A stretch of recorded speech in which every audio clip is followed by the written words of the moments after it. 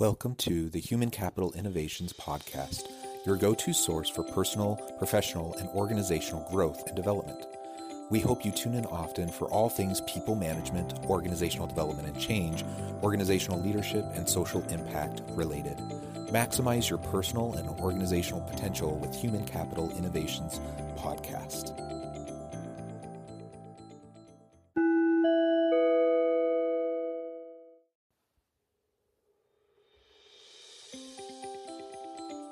Welcome to the Human Capital Innovations Podcast. In this inspiring TED Talks HCI podcast episode, I explore Graham Hill's 2011 TED Talk, Less Stuff, More Happiness.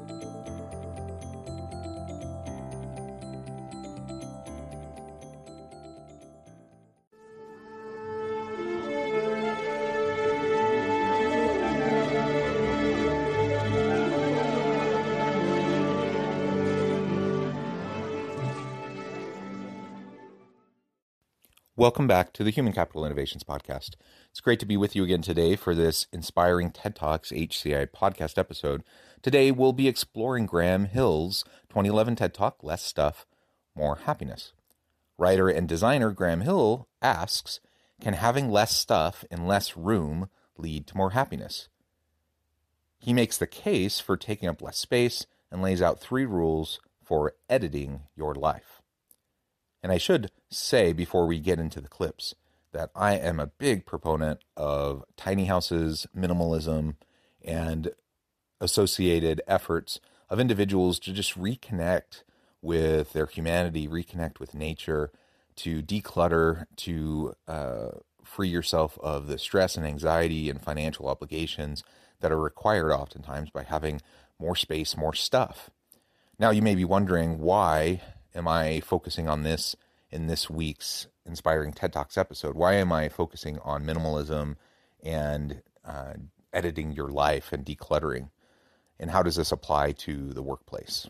That's a reasonable question, but I hope as we get into the clips and as I share some more of my thoughts, you'll start to see how some of these principles might carry over into the physical space of an organization, but also more from a metaphorical standpoint, what it might mean for your leadership style and how you can approach interacting with your people in more sustainable and healthy ways.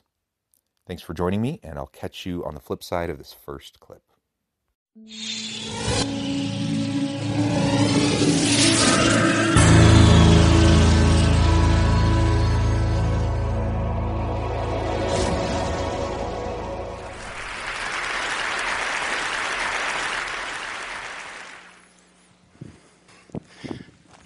What's in the box? Whatever it is, it must be pretty important, because I've traveled with it, moved it from apartment to apartment to apartment.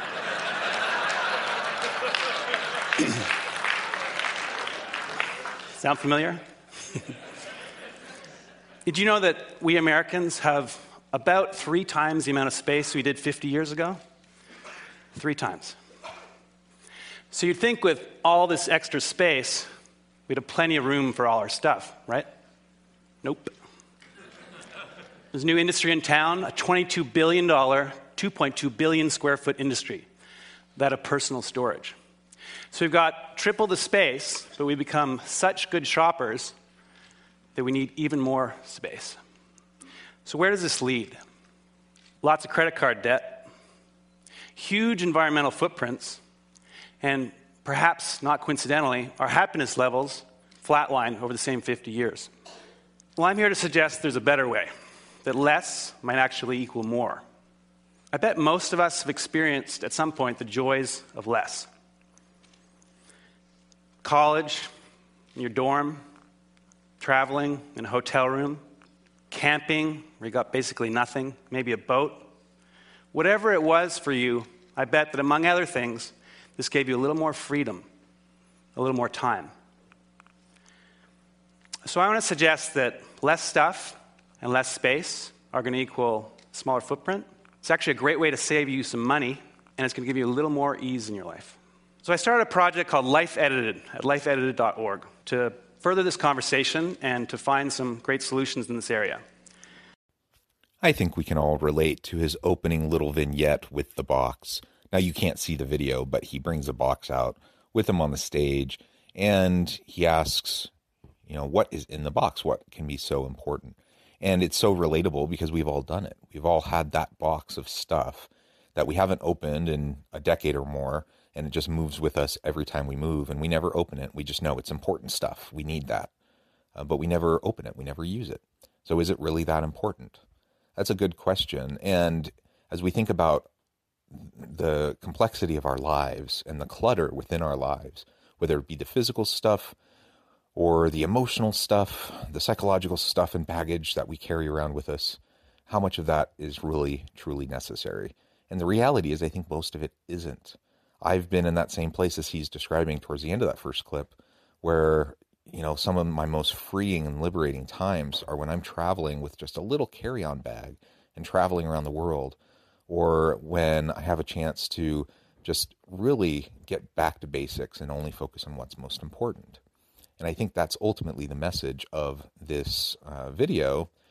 Even though he's focusing on stuff, I think we can apply it into our lives in various aspects. How do we create a more sustainable life?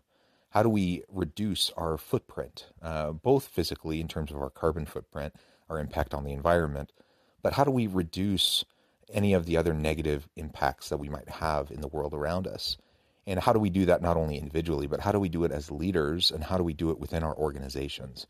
How do we help our organizations to become more sustainable? How do we save money, both in terms of physical space as we start to declutter and focus on what's most important, but also how can we, when we consider the organizational perspective, how can we use these principles to help us have more sustainable, healthy organizations where everyone has a chance to focus on what they're good at and thrive, rather than being stuck in this system that gets continually overloaded with new policies, practices, procedures. The policy cart is overflowing, and just trying to navigate the bureaucracy becomes so difficult.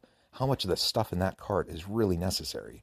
How much of those procedural, bureaucratic elements are really necessary? I think these are all the types of questions we need to be asking ourselves as we start to explore the possibility of editing our organizations, editing our leadership style, editing our life. First up, crowdsourcing my 420 square foot apartment in Manhattan with partners Mutopo and Javoto.com. I wanted it all. Home office, sit-down dinner for 10, room for guests, and all my kite surfing gear. With over 300 entries from around the world, I got it, my own little jewel box. By buying a space that was 420 square feet instead of 600, immediately I'm saving 200 grand. Smaller space is going to make for smaller utilities, save some more money there, but also a smaller footprint. And because it's really designed around an edited set of possessions, my favorite stuff, and really designed for me, I'm really excited to be there. So how can you live little? 3 main approaches. First of all, you need to edit ruthlessly. We've got to clear the arteries of our lives. That shirt that I haven't worn in years, it's time for me to let it go. We've got to cut the extraneous out of our lives, and we've got to learn to stem the inflow. We need to think before we buy. Ask ourselves, is that really going to make me happier? Truly? By all means, we should buy and own some great stuff. But we want stuff that we're going to love for years, not just stuff. I like his example of the apartment and really pushing himself to get a 420 square foot apartment instead of a 600 square foot apartment. Now, clearly, this is going to be cheaper when he's in such an expensive city. So the real estate itself is cheaper. Utilities are cheaper. But really, as he couples that with a very rigorous editing of his life and really focusing on what matters most among his possessions is most important, and only taking those things that really, truly matter and discarding the rest, and not allowing that baggage to dictate the size of an apartment or how he handles different aspects of his life moving forward. Now, again, I think as this relates to organizations, the physical implications are clear. Let's reduce our carbon footprint. Let's reduce the physical space required for our company when possible, and let's declutter the actual physical stuff, but also let's think about the more metaphorical stuff. Now, given the current environment within this pandemic, I think many organizations are already grappling with this question of, this massive amount of office space, and everyone has been working largely remotely for the past year, and so it's been sitting empty. And many organizations are reconsidering, how much space do we actually need? There are core elements that are needed, and once the pandemic's over, there are going to be people returning, but it'll probably be more in a hybrid fashion, and they simply, most organizations aren't going to need the amount of physical space that they had previously. So there's a tremendous amount of cost savings to be had just by editing down what is truly necessary within the organization. Let's challenge the assumptions that we have. Let's challenge the norms and the traditions of what it means to have a successful office space. And let's focus on what really matters and what's going to help the organization be successful. Now, on the other hand, as I've alluded to multiple times already in this episode, there's also just all the other stuff of an organization, all the cultural baggage of an organization, all the bureaucratic baggage of an organization. And what I see in many organizations is that their employee handbook and their policy manuals just grow and grow and grow over time, because some new situation comes up and then they come up with a new policy, new practices and procedures to support that policy. And ultimately over time it becomes completely unwieldy, and you're just hauling around this massive hindering type of set of procedures and policies and practices that are going to keep you from accomplishing what you need to do. And it's going to take people so much of their time. It's going to be a full-time job just to make sure that you're in compliance with company policy. And so I think it's really very important that we edit our employee handbooks, literally and figuratively edit our employee handbooks. But really, from a more metaphorical standpoint, let's take a step back. Let's conceptually, let's consider what we really truly need, and let's simplify. I think that's the moral of this story, is let it simplify, and that will allow us to thrive.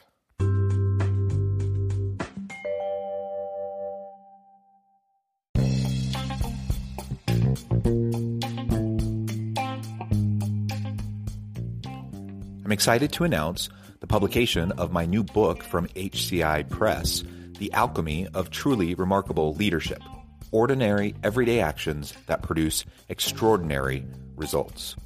Consider how the nature of work has shifted over the past 50 years. With increased globalization, rapid technological advancement, and the shift in economic composition, the average job of today looks very different than the average job of 50 years ago. What will the jobs and organizations of tomorrow look like? Moreover, what does this all mean for organizational leaders? What are the core competencies and capabilities of organizations and their leadership that are prepared for continued disruption and geopolitical and socioeconomic shifts? Regardless of what the future holds, increasingly, leaders need to be socially minded, data-driven, decisive, champions of talent, and disruptors of the traditional notions of leadership, teams, organizations, and work. The Alchemy of Truly Remarkable Leadership will help you to explore your own leadership competencies and capabilities and consider ways to apply and implement them into your workplace and personal life.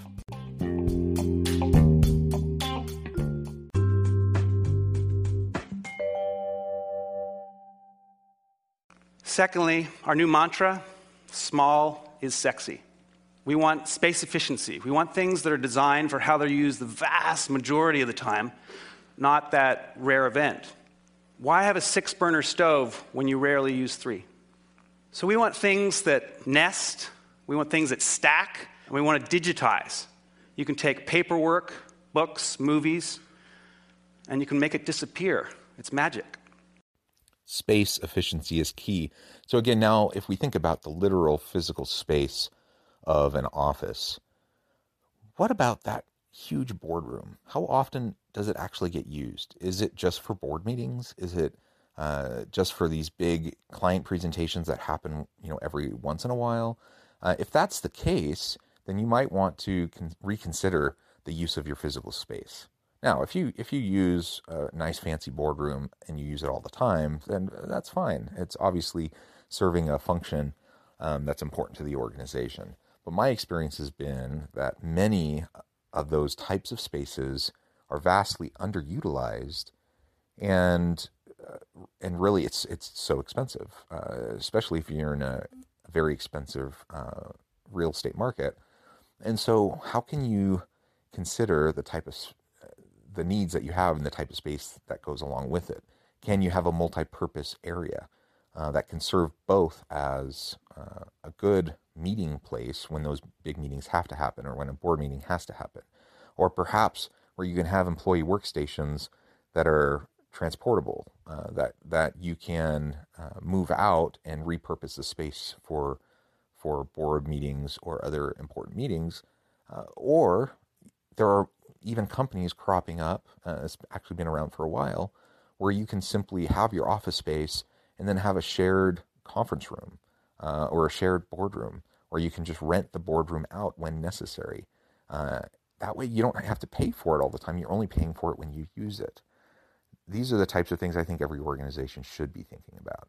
I was part of an organization fairly recently, and they went through this exercise. This was pre-pandemic, but they went through this exercise of really reconsidering how much of this square footage do they actually need in their office space. And as they were going through, calculating the cost of that square footage and what they currently had versus when their lease was up on their office and where they could go in exchange, they were able to save about 50% of their office expense just by downsizing, fairly minimal downsizing even, but through downsizing and focusing on what they truly needed, they were able to save quite a bit, and they still had plenty of space for all their people to do all the functions that they needed. So think creatively. Think about multi-purpose furniture. Think about movable walls and other things like that might allow you to repurpose space and use it in different ways at different points in time. I think in terms of practical tips of this video, this is one of the most important ones. Whether you're living in a small apartment or a tiny house or you're in an office, you need to think about how you can use that space most efficiently. Finally, we want multifunctional spaces and housewares. A sink's combined with a toilet. A dining table becomes a bed, same space. A little side table stretches out to seat 10. In the winning life edited scheme in a render here, we combine a moving wall with transformer furniture to get a lot out of the space. Look at the coffee table. It grows in height and width to seat 10. My office folds away, easily hidden. My bed just pops out of the wall, 2 fingers. Guests move the moving wall, have some fold-down guest beds. And of course, my own movie theater. So I'm not saying that we all need to live in 420 square feet, but consider the benefits of an edited life. Go from 3,000 to 2,000, from 1,500 to 1,000. Most of us, maybe all of us, are here pretty happily for a bunch of days with couple bags, maybe small space, hotel room. So when you go home and you walk through your front door, take a second and ask yourselves, could I do with a little life editing? Would that give me a little more freedom? Maybe a little more time? What's in the box? It doesn't really matter. I know I don't need it. What's in yours? Maybe, just maybe, less might equal more. So let's make room for the good stuff. Thank you.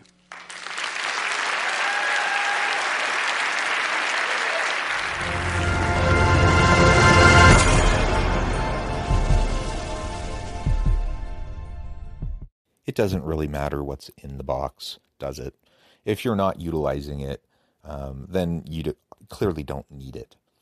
Whenever possible, if you have memories, if you have memorabilia that you want to be able to keep, but you don't want to have to physically keep or haul around, digitize it whenever possible. Find other ways that you can keep it around without having to have the physical stuff. Otherwise, let's edit our lives, let's simplify, let's get back to the basics, focus on what's really necessary. in my personal life, that's one of the reasons why I'm fascinated with tiny houses. Now, everyone who knows me knows it's a bit of a joke because I have a large family. I have 6 children, and I always tease my wife about wanting to move into a 250 square foot tiny house with the 8 people in our family, and everyone thinks I'm insane. And I'm probably am insane on the one hand. On the other hand, I actually think we could totally do it, but I'm not going to ask that of my wife and my kids. But the reality is, what can we do to declutter? What can we do to simplify? What can we do to utilize the existing space that we have before looking for new spaces? And again, whether this is in our personal lives, at home, whether it's how we interact in our communities and community organizations we may be a part of, or if it's in the workplace, there are lots of things I think we can do as we take a step back and really consider the use of both physical space, but also our mental bandwidth, our emotional bandwidth. And we think about the physical, the emotional, the spiritual, the psychological baggage that we may carry around. What can we get rid of? And as leaders, what do we need to focus on with our people? And what can we get rid of? Because so often leaders focus on things that just don't matter. Most of the things that can be measured don't matter, and most of the things that matter can't be measured. That old saying is very true. And so if we're spending all of our time running around, spinning our wheels, focusing on things that don't actually matter, don't actually make a difference for our people and their productivity and their happiness and well-being and engagement and ultimately success and innovation and productivity, if we're not focusing on those right things, we can be spinning our wheels, working super hard and not accomplishing anything. So let's focus on what matters. Let's disregard the rest and set it aside. And in so doing, it's going to be so freeing. We are going to have more time to focus on the things that matter because we're not chasing our tails, trying to focus on the elements that don't matter. And ultimately, we're going to find better outcomes for ourselves, for our people, for our teams, our organizations, our personal lives, our families, our communities. I'm a big believer in minimalism. I'm a big believer in simplification and decluttering both our emotional selves and our physical selves. And I hope you'll consider how you might be able to do the same in your own lives and in your own leadership practices. Thanks again for joining me for this episode of the Human Capital Innovations Podcast. As always, I hope you stay healthy and safe, that you can find meaning and purpose at work each and every day, and I hope you have a great week.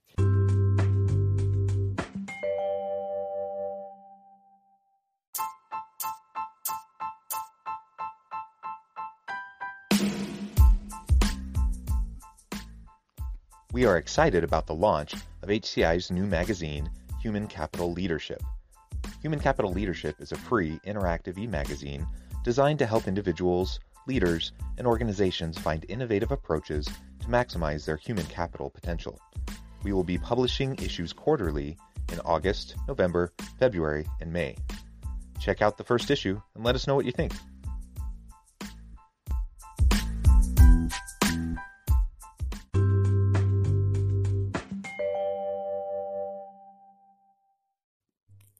Thanks again for joining us for this episode of the Human Capital Innovations Podcast.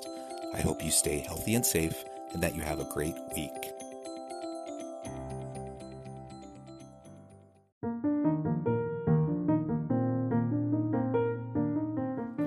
Check out our new weekly LinkedIn newsletter, Alchemizing Human Capital, exploring industry trends via original research and interviews with executives and thought leaders from across the globe. We look forward to having you join us.